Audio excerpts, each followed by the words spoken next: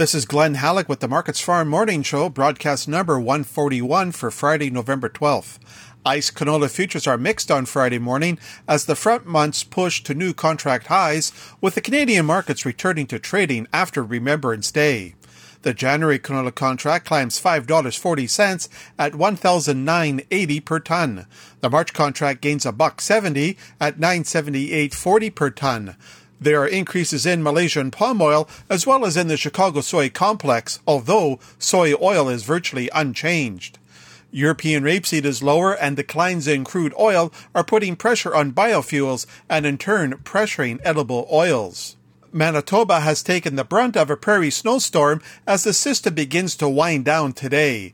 There will be some light snow in parts of Alberta, while Saskatchewan is forecast to see little precipitation. Temperatures are to be a little below freezing in the eastern half of the region, while above zero in the western half. With a strong uptick in the United States dollar this morning, the Canadian dollar is weaker. The loonie is at 79.56 U.S. cents compared to Wednesday's close of 80.31. The U.S. Department of Agriculture reports a private sale of nearly 257,000 tons of soybeans to unknown destinations. Delivery is to be during the current marketing year.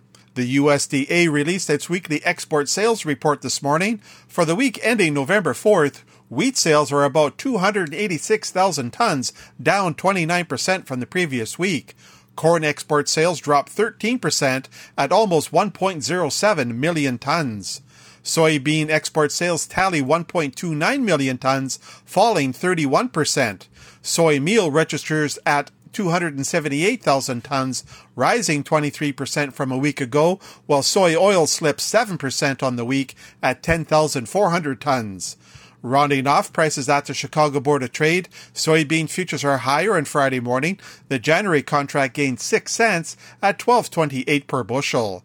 December soy oil is up about by 1/10 of a cent at 59.23 U.S. cents per pound. December soy meal increases $4.80 at $349.30 per short ton.